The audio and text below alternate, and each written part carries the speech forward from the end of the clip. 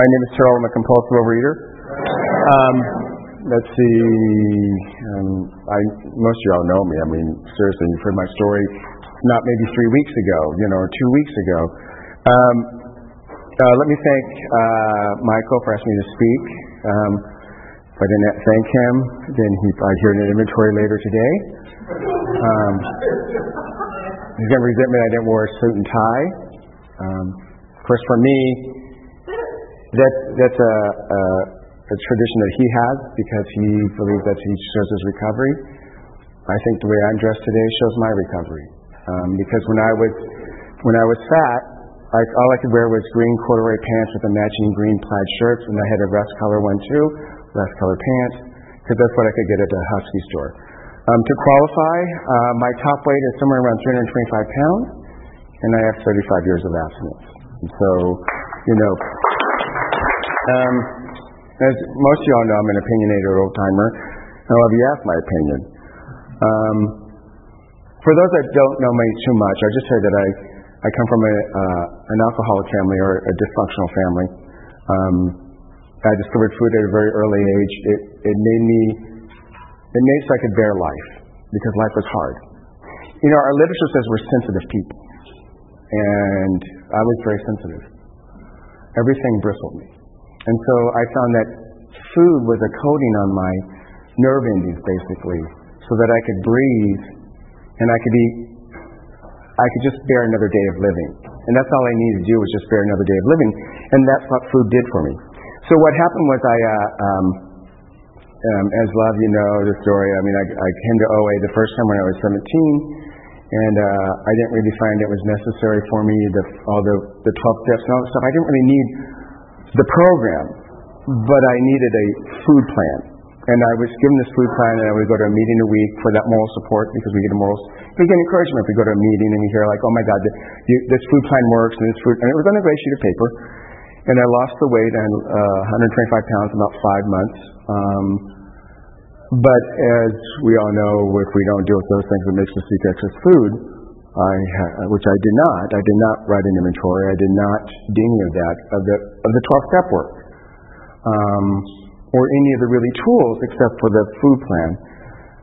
I had to go eat again. And I ate.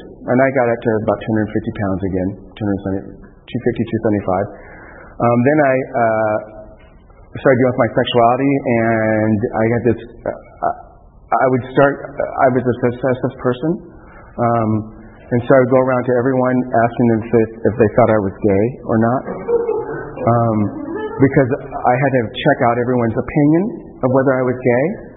Now I wasn't exhibiting I wasn't wearing dresses. I wasn't exhibiting flamboyant, like what we might say stereotypical gay traits. It wasn't like, do you think I'm gay because of the way I'm acting? It was, do you think I'm gay?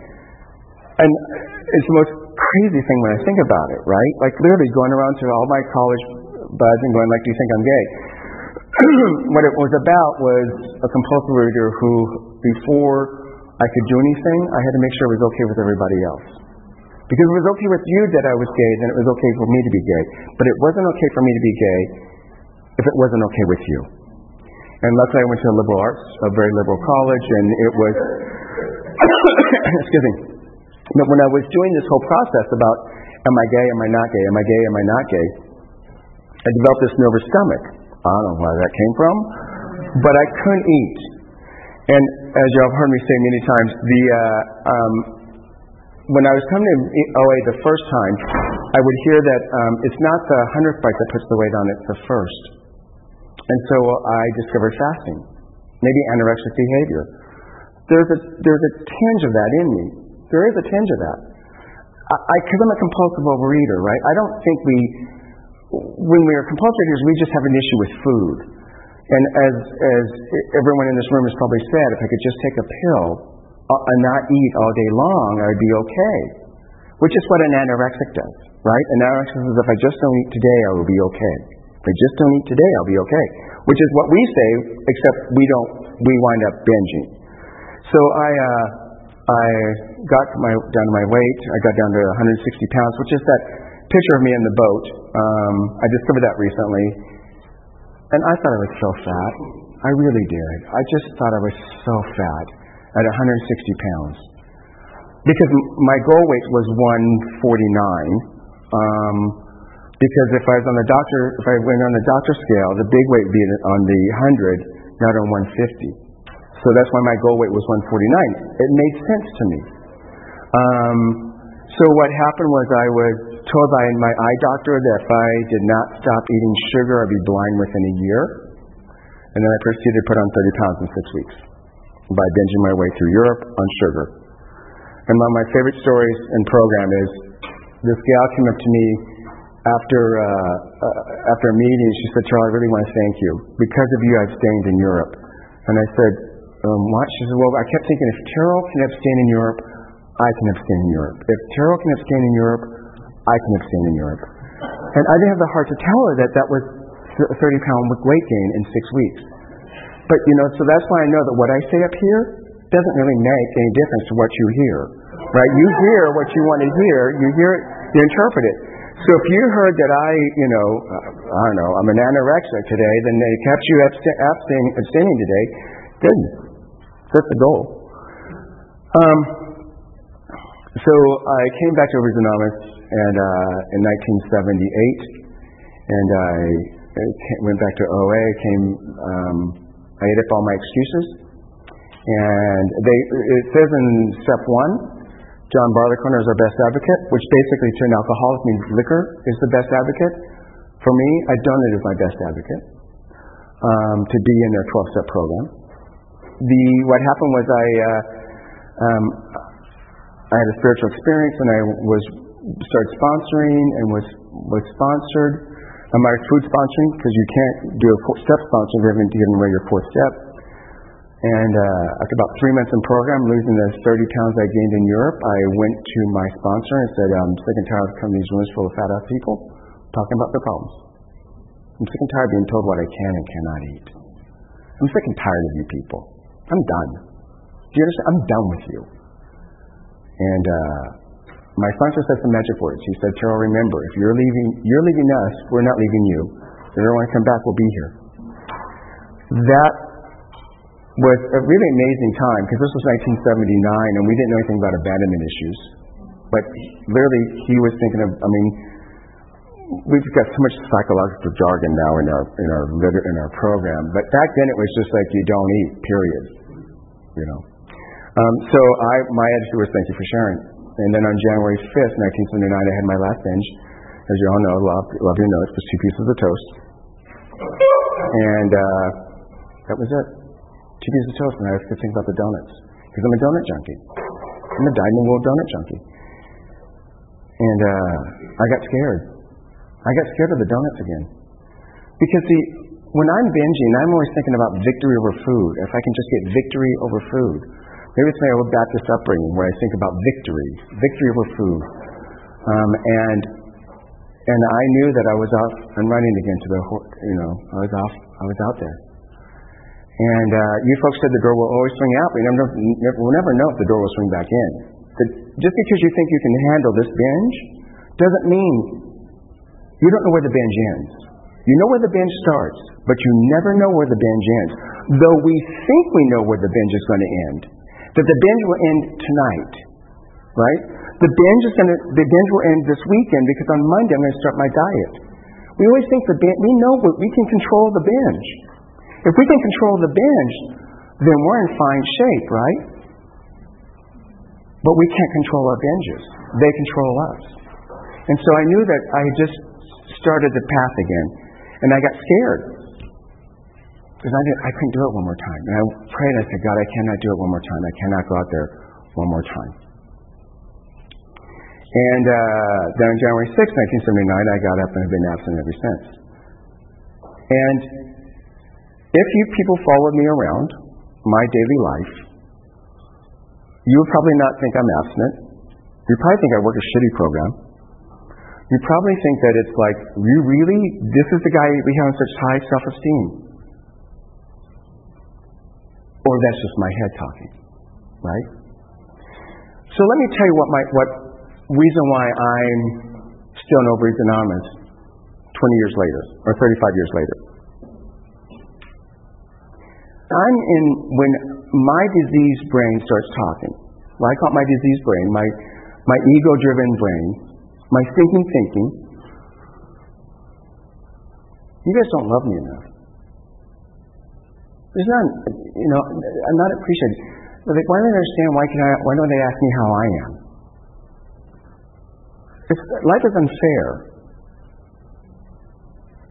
Can I just get them out of the room so I can eat? Why are they bothering me? Why don't they love me more? Why don't they call me? My brain goes to places that's just dark. When I'm in my disease, what's wrong with me? I haven't had a relationship. Why haven't I ever had a man? I'm too sick to have a man. If I had a man, I'd probably go, and if he did something that I didn't like, I'd go like, what's wrong with me? I'd pick him. Right? I picked this man. Oh my God, I'm so screwed up. I picked such a horrible person. I must be screwed up. Because everything becomes a reflection about me. When I'm in my diseased brain, which has nothing to do with my food, right? Because I can be abstinent and have this thinking. I can have squeaky clean food and still be thinking about life is not good enough. What's wrong? How can I get better? I'm such a piece of shit. Oh my God, I hate me. And you know what? And I don't know why I can do better. That's that thinking. That's why the first time around, when I lost the weight, 125 pounds, and when I was 17, if it was a weight issue, I got cured. I got to 175. I got down to go away. I got cured, right? That solved the problem. If the problem was food, then I would have the problem solved. But we say something different in this program. This program is about, we have a moral psychic change where we change our life. We have to change our thinking and change our attitude. Even when we think that that's the most asinine thing in the world, that when to be Pollyanna is stupid. Right? That's the most stupid thing. You're not being realistic. If you were realistic, you'd understand how horrible life is. That's my thinking. That's what thinking gives me. This program says, come in and change. Now, if we go through the steps, step 1 says, I'm powerless over food. Duh, I was going to sacrifice my eyesight for one more bite of chocolate. Right? I want to sacrifice my eyesight for one more bite of chocolate. So I know I'm powerless over food because I would try to have victory over food. And every time I tried to have victory over food, I'd wind up losing. I'd stop at the donut stand. So it was clear to me that I was powerless over food. My life is unmanageable. Yeah. My life is unmanageable because if I could manage my life, I might have the perfect relationship with the perfect man that would never do anything wrong, that would totally be what I want him to be. I wouldn't need brakes on my car because, if I could manage my life, I would not have brakes. I would get better brakes. I don't know. I'd have the landlord paint my apartment on the exterior if I could manage my life. Step 2 says, came to believe that a power greater than myself could restore me to sanity.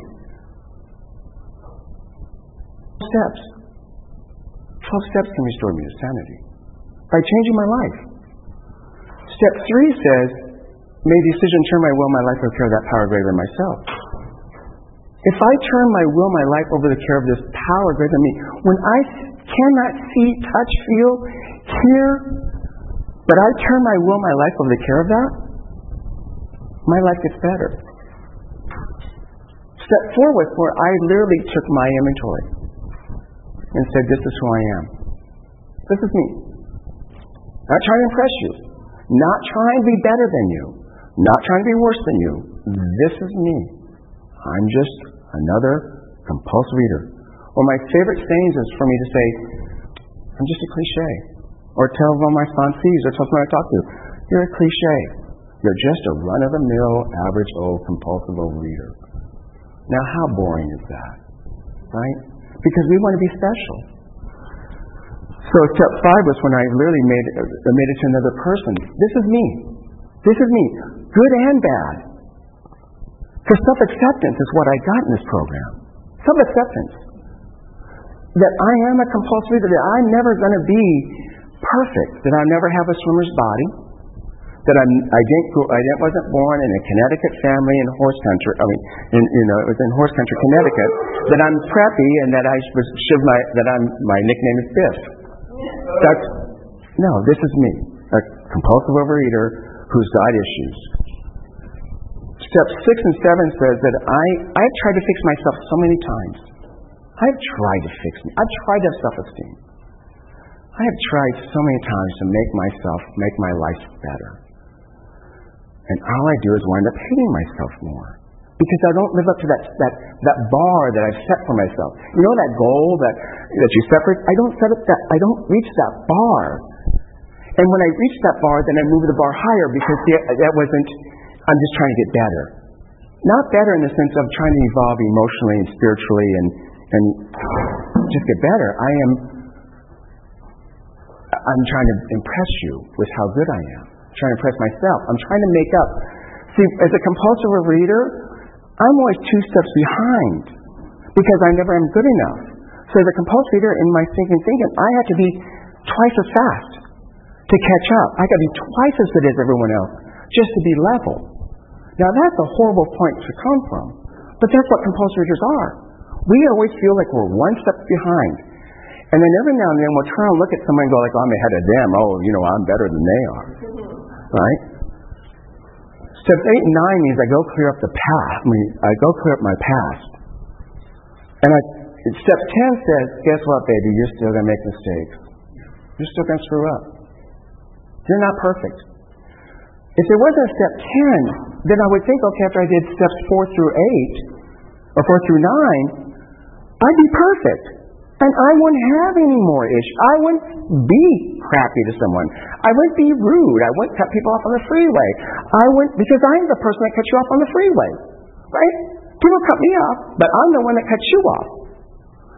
Then I'm also the one that shows a little attitude, or because I still have this human ego that still wants me to be worshipped and adored at my discretion, at my choosing.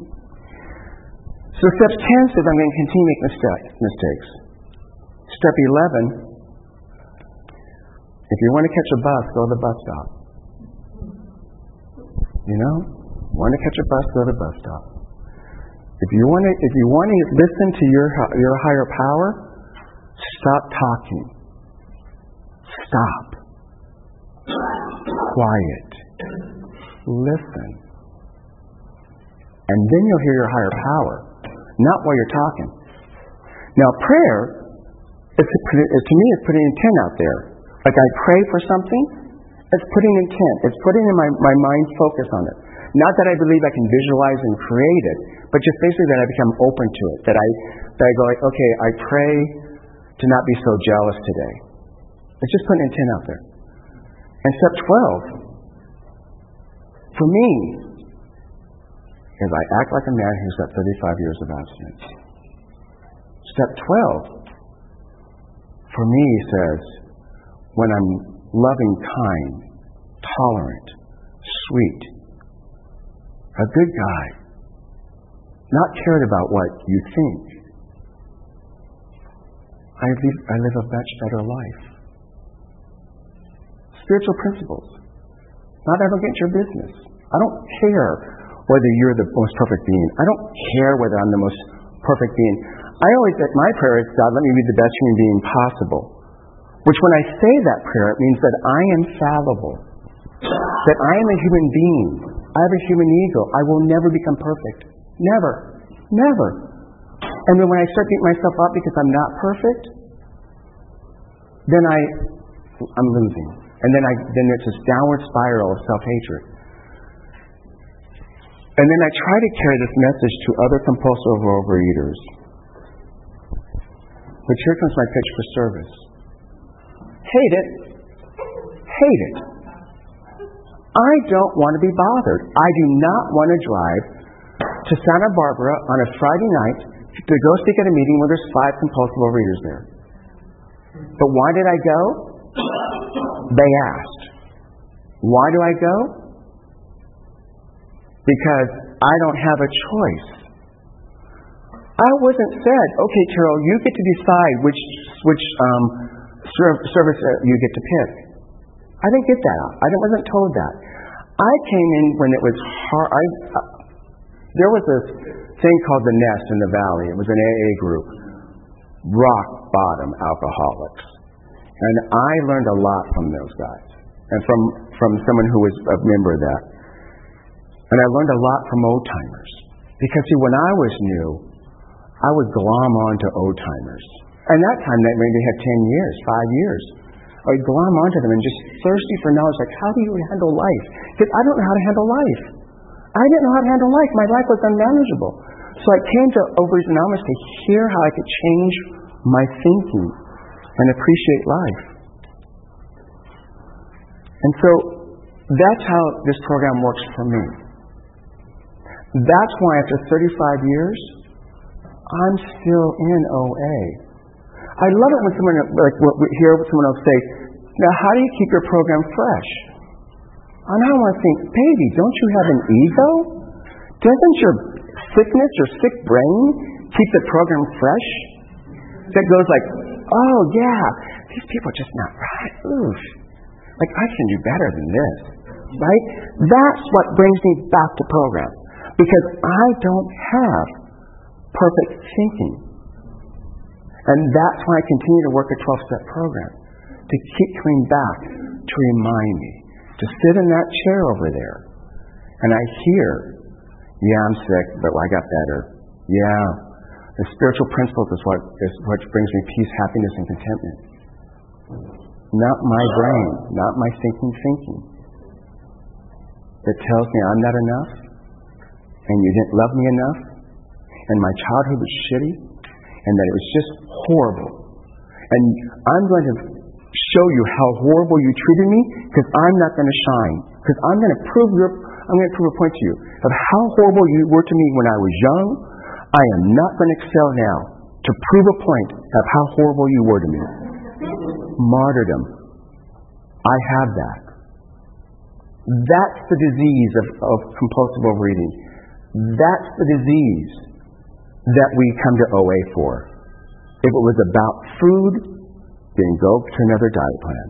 But here we say, we have screwed up thinking. And we're going to change the thinking, baby. And if you're not willing to change the thinking, then you will eat again. You will binge again. If you're not willing to change your thinking. Because that's the bottom line. That is the bottom line. And as step 1 says, who cares to do this? No one. No one wants to be spiritual. Especially a compulsive overeater. Unless the alternative is hell, living with my brain, and living with a binge. Those are the alternatives, right? I can either lead a spiritual life, as it says in our literature, pick up the spiritual tools, or I continue doing what I'm doing. And I got news for you. If I continue doing what I was doing, I would be blind right now. I probably would be dead. I would be dead. My brother, who is 2 years older than me, is 100 pounds overweight. He's diabetic. I get to see my future in him. You know, because of you, because of Overeaters Anonymous, I'm alive today. Now, if you wanted a cheerful, happy pitch, listen to one of my podcasts. Some of them are very happy and cheerful and funny. But this is my home group. You people see me every week. I want to remind you what this program is about. This program is about love, tolerance, kindness, service. Those are our watchwords. If we do not exhibit those behaviors, we will binge again. We will binge again. Because I've seen every one of you raise your hand on a repetitive basis that says you're a compulsive overeater. and I've listened to you talk. You're crazy. You're crazy. You're a bunch of crazy, compulsive overeaters. But the amazing thing is we have a solution. It's in the big book of Alcoholics Anonymous. It's in our OA 12 and 12. How many people here read the big book? People here read the OA 12 and 12. See? And I see a lot of old timers out here. Because that's what happens, is if you want to know how this program works, pick up the literature. Pick up the literature. I don't care whether you read it before. Many times I've heard how it works. Seriously. Rarely have we seen a person fail. But you know what? Every now and then I'll hear this like, oh right, that sentence. Oh right, I forgot. Not that I forgot it, but today it speaks to me. So read the literature. Be of service. There is no such thing as too much service. Well, there probably is. Yeah, what I get. I don't know if you've read the big book about boy meet girl on campus and so forth. AA campus. They said for those of us that are single, right, get to do more service. Did that timer go off? Yeah. Oh, I'm sorry. Okay. So that's my bonus prize, is I get to do more service. Thanks for letting me share.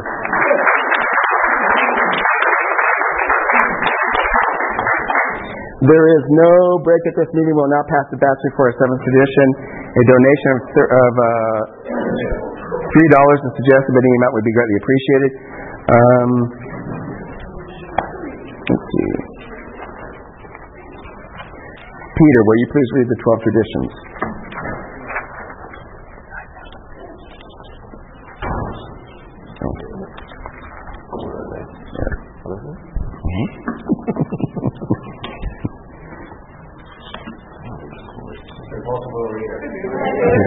The 12 traditions. 1. Our common welfare should come first. Personal recovery depends upon OA unity.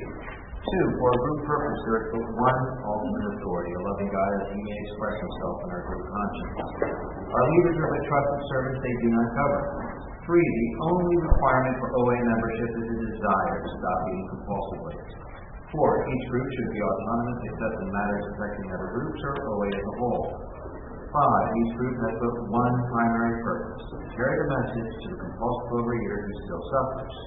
6. An OA group ought never endorse, finance, or lend the OA name to any related facility or outside enterprise or cause money, property, and prestige divert us from our primary purpose. 7. Every OA group ought to be fully self-supporting, blind outside contributions. 8. Overeaters Anonymous should remain forever non-professional, but our service centers may employ special workers. 9. OA as such ought never be organized, but we may create service boards or committees directly responsible to those they serve. 10. Overeaters Anonymous has no opinion on outside issues. Hence, the OA name ought never be drawn into public controversy. 11. Our public relations policy is based on attraction rather than promotion. We need always maintain personal anonymity at the level of press, radio, film, television, and other public media communication. And 12. Anonymity is the spiritual foundation of all these traditions, ever reminding us to place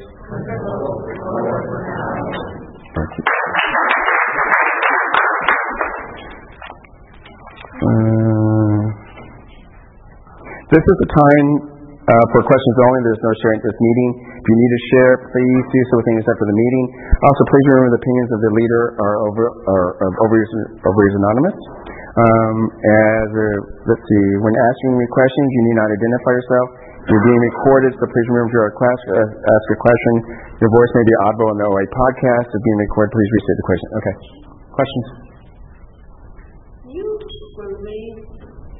grew up as a fat person, and you are not now, physically. So how do you deal with people who have known you from your childhood as a fat person and now see you different? The only people that would know me from my childhood that I still see is my family. How do you treat you? How do you see you? How do you accept or...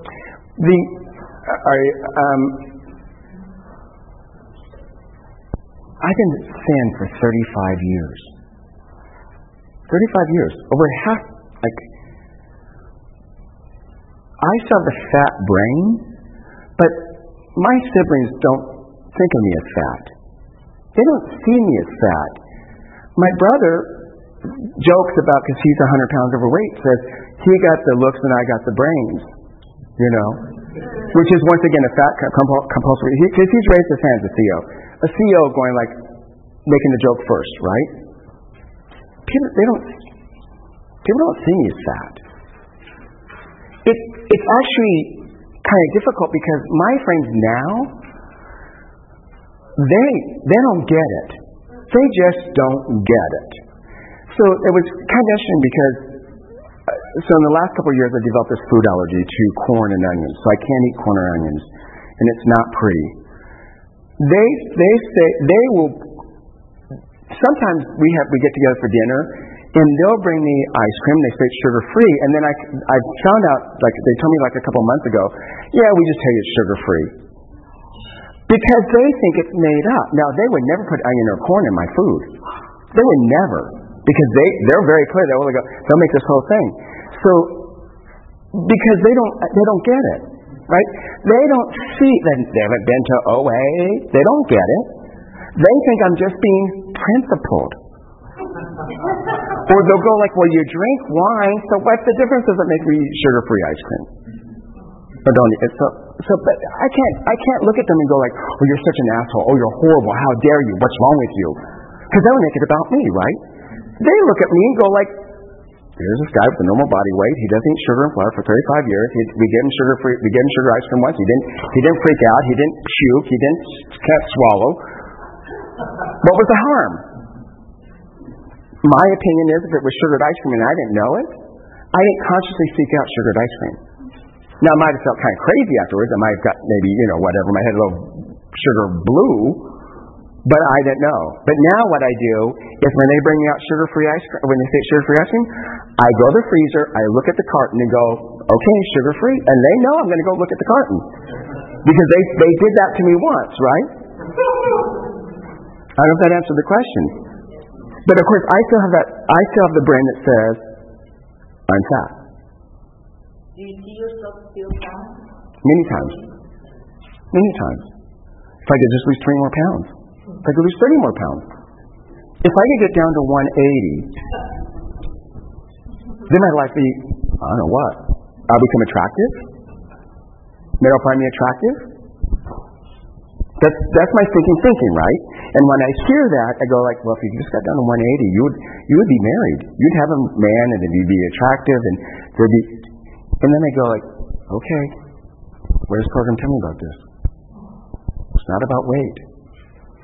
And that if I'm looking for some man who always cares about me is that I'm 180 pounds. I've seen guys who all they care about is whether their partner's 180 pounds. I don't want them. I don't want them in my life. I want them to like me because my personality, my spirit, my charm. But I'm my worst critic because I don't have the swimmer's body. If I had a swimmer's body, then I'd be okay. But I don't have that build, and I will never have the swimmer's body build. So I keep using the swimmer's body or a gymnast body as my gold standard. I'll never get there. I'm barrel-chested. I got that from my father. So either I go into acceptance or I hate myself. Those are the choices. You tell me which one's the better choice. Thank you, Sarah. How does the bad food day look like today? How does a bad food day look like today?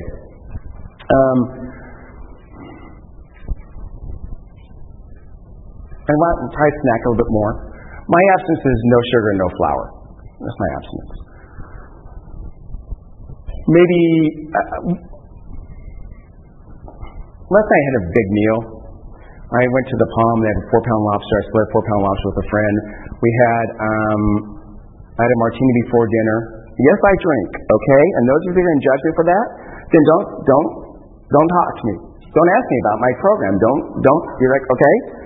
If that's going to turn you off to that effect that I might be hiding out in food, that I'm really just an alcoholic waiting to go to 12 AA, fine. But I found comfort and joy. But anyway, so I had a martini, then I had a glass of wine with dinner. I had this lobster. I had a half a baked potato. I had cream spinach. I had a couple of potato chips and a half and half. It was a big meal. So how's a bad food day? Also, bad food day yesterday was because I went to Thai food and I had green beans and pig king, which is spicy green beans. I shouldn't be eating that because of my allergies. I got it. I mean, that's like, or bad food day could be, I'm going to have a couple of handfuls of rice crackers or a handful of rice crackers. Well, I wind up eating like 7 or 8 handfuls of rice crackers. You know, that's a bad food day. I don't know if that answers the question. Because bottom line is, if I don't if I don't turn to sugar and flour, now if my abstinence was weighed and measured, that would be a difference, right? That's my abstinence. So. Do you remember the circumstances around your psychic change? So could you talk about it? My spiritual awakening was when I was walking on Friday night out of Roxbury Park to my car and I had to walk through the park. And it was on the 12th step, meeting with the step study, it was on the 12th step. And I didn't understand why I was in the 12th. Well, I was saying the 12th step, I was on the first step. This is before I had that. And I was walking to the park, I heard this small, still voice inside me that says, Carol, I love you. And you have as much right to be here as that tree. And I never felt that before. I always felt like I was breathing your air. And so that first time I felt like, I can breathe, I don't have to look around, check to make sure I'm okay. I'm going to come up with 10 excuses for what I just did. Then it became the varietal. Like when I wrote my 4th step, it was, I would think back and like, oh, I dealt with that. And I'm not doing that anymore. On the floor crying because the man was not doing it right. The man just, so I'd be on the floor in a fetal position crying. It was beaten out of me. It was evolving. It was writing inventories. My sponsor now, they asked me to write this inventory on the 7 deadly sins. I thought it was the asinine inventory in the world. Crazy. She's a Catholic. I don't need to write down that. Because I'm talking to her about this man who's not doing it right. This boy that I'm dating is not doing it right. And she wants to write the 7 deadly sins. And she was a brand new sponsor, and I thought, but then this little small voice said, if you don't make this, if you don't do this, when you stop keeping your commitments. And I saw a direct line from not writing that inventory to binge. I saw a direct line. Because you break this commitment, then this commitment breaks. Because once I start breaking commitments, I don't get to choose which commitments I break, right? I start breaking them. It doesn't make any difference. I broke one commitment, I can break another one. And it was one of the best inventories I ever wrote. Evolving, growing, day in, day out, back to back abstinence, where you learn and grow based upon your mistakes, and you don't turn to food to cover your nerve endings. That you become raw.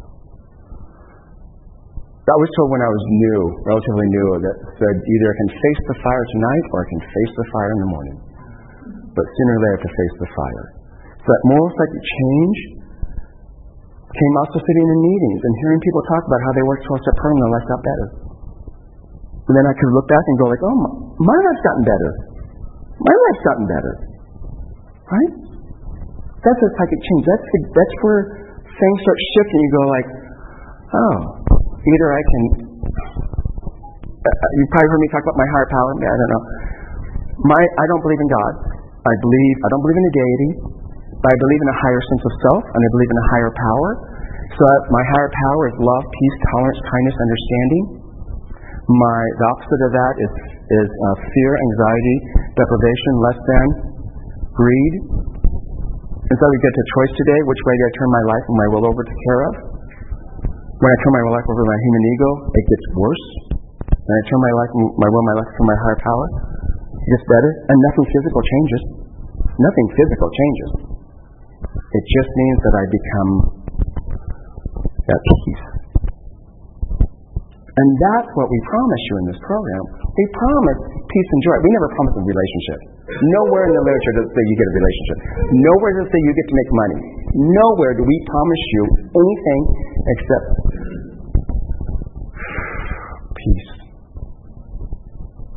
Peace. I'll take that over a new car any day. Right? Because the reason why I want a new car is because I want peace. Right? Because I think a new car is going to bring me peace. I think a new job's going to bring, I think something's going to bring me peace. Pray for peace. I don't know if that answers the question. But. Do you ever worry that there's like a whack-a-mole of obsessive behaviors that could just sort of fill in for the food? So when the food goes down, this comes up, and there's a myriad of other things. Do you have any experience with that? Yeah. Chewing gum, Diet Coke, boys, sex. When I say boys, let's be clear, men, okay? I led this retreat, and this woman came up to me after the retreat and was very, incensed, and she said, oh my God. I'm going because I used the word boys. I mean, that's the term I use. Where the boys are, right? You know, it's not, I'm not gay men. I'm not the only one that uses that kind of terminology, right? I'm sure you women use that term every now and then. Sometimes derogatory, sometimes not. But it was sex, wow, I need to use alcohol every now and then to excess. But a 12-step program has instilled a governor in me. 35 years, I got this governor. You know what a governor is? For those who don't know, we used to put governors on cars so that it wouldn't go too fast and would fly, and so that it would. And also, there's times where I'd go okay, I've got this governor inside that goes maybe Chuck C called it that old meat grinder. When you start getting off too much over here, you go. Now I have a choice. I can try and calm it again with some other whack-a-mole or something else, or I can come back to the program and go okay. Breathe. What are the principles that I believe in? And sometimes I go you've come too far to act this way. Stop it. You've come too far. You didn't go through all this so you could be shitty to someone. Right? Because when I'm shitty to someone, it pays a price on my soul. Real. I mean, in ways that I don't even know about. It just eats at me. Just takes a little nip at me. Another little nip. And as a compulsive reader, I get enough of those nips, I got to do something about it. Because I don't want to feel. I'm a compulsive reader. No one in this room wants to feel anything. Right? None of us wants to feel. So we do everything in our power to stop feeling. And we come in here and go walk through it. Feel it. Feel it, because you're going to get through it. Well, hold your hand as you get through it. Is that it? So, thanks for letting me share.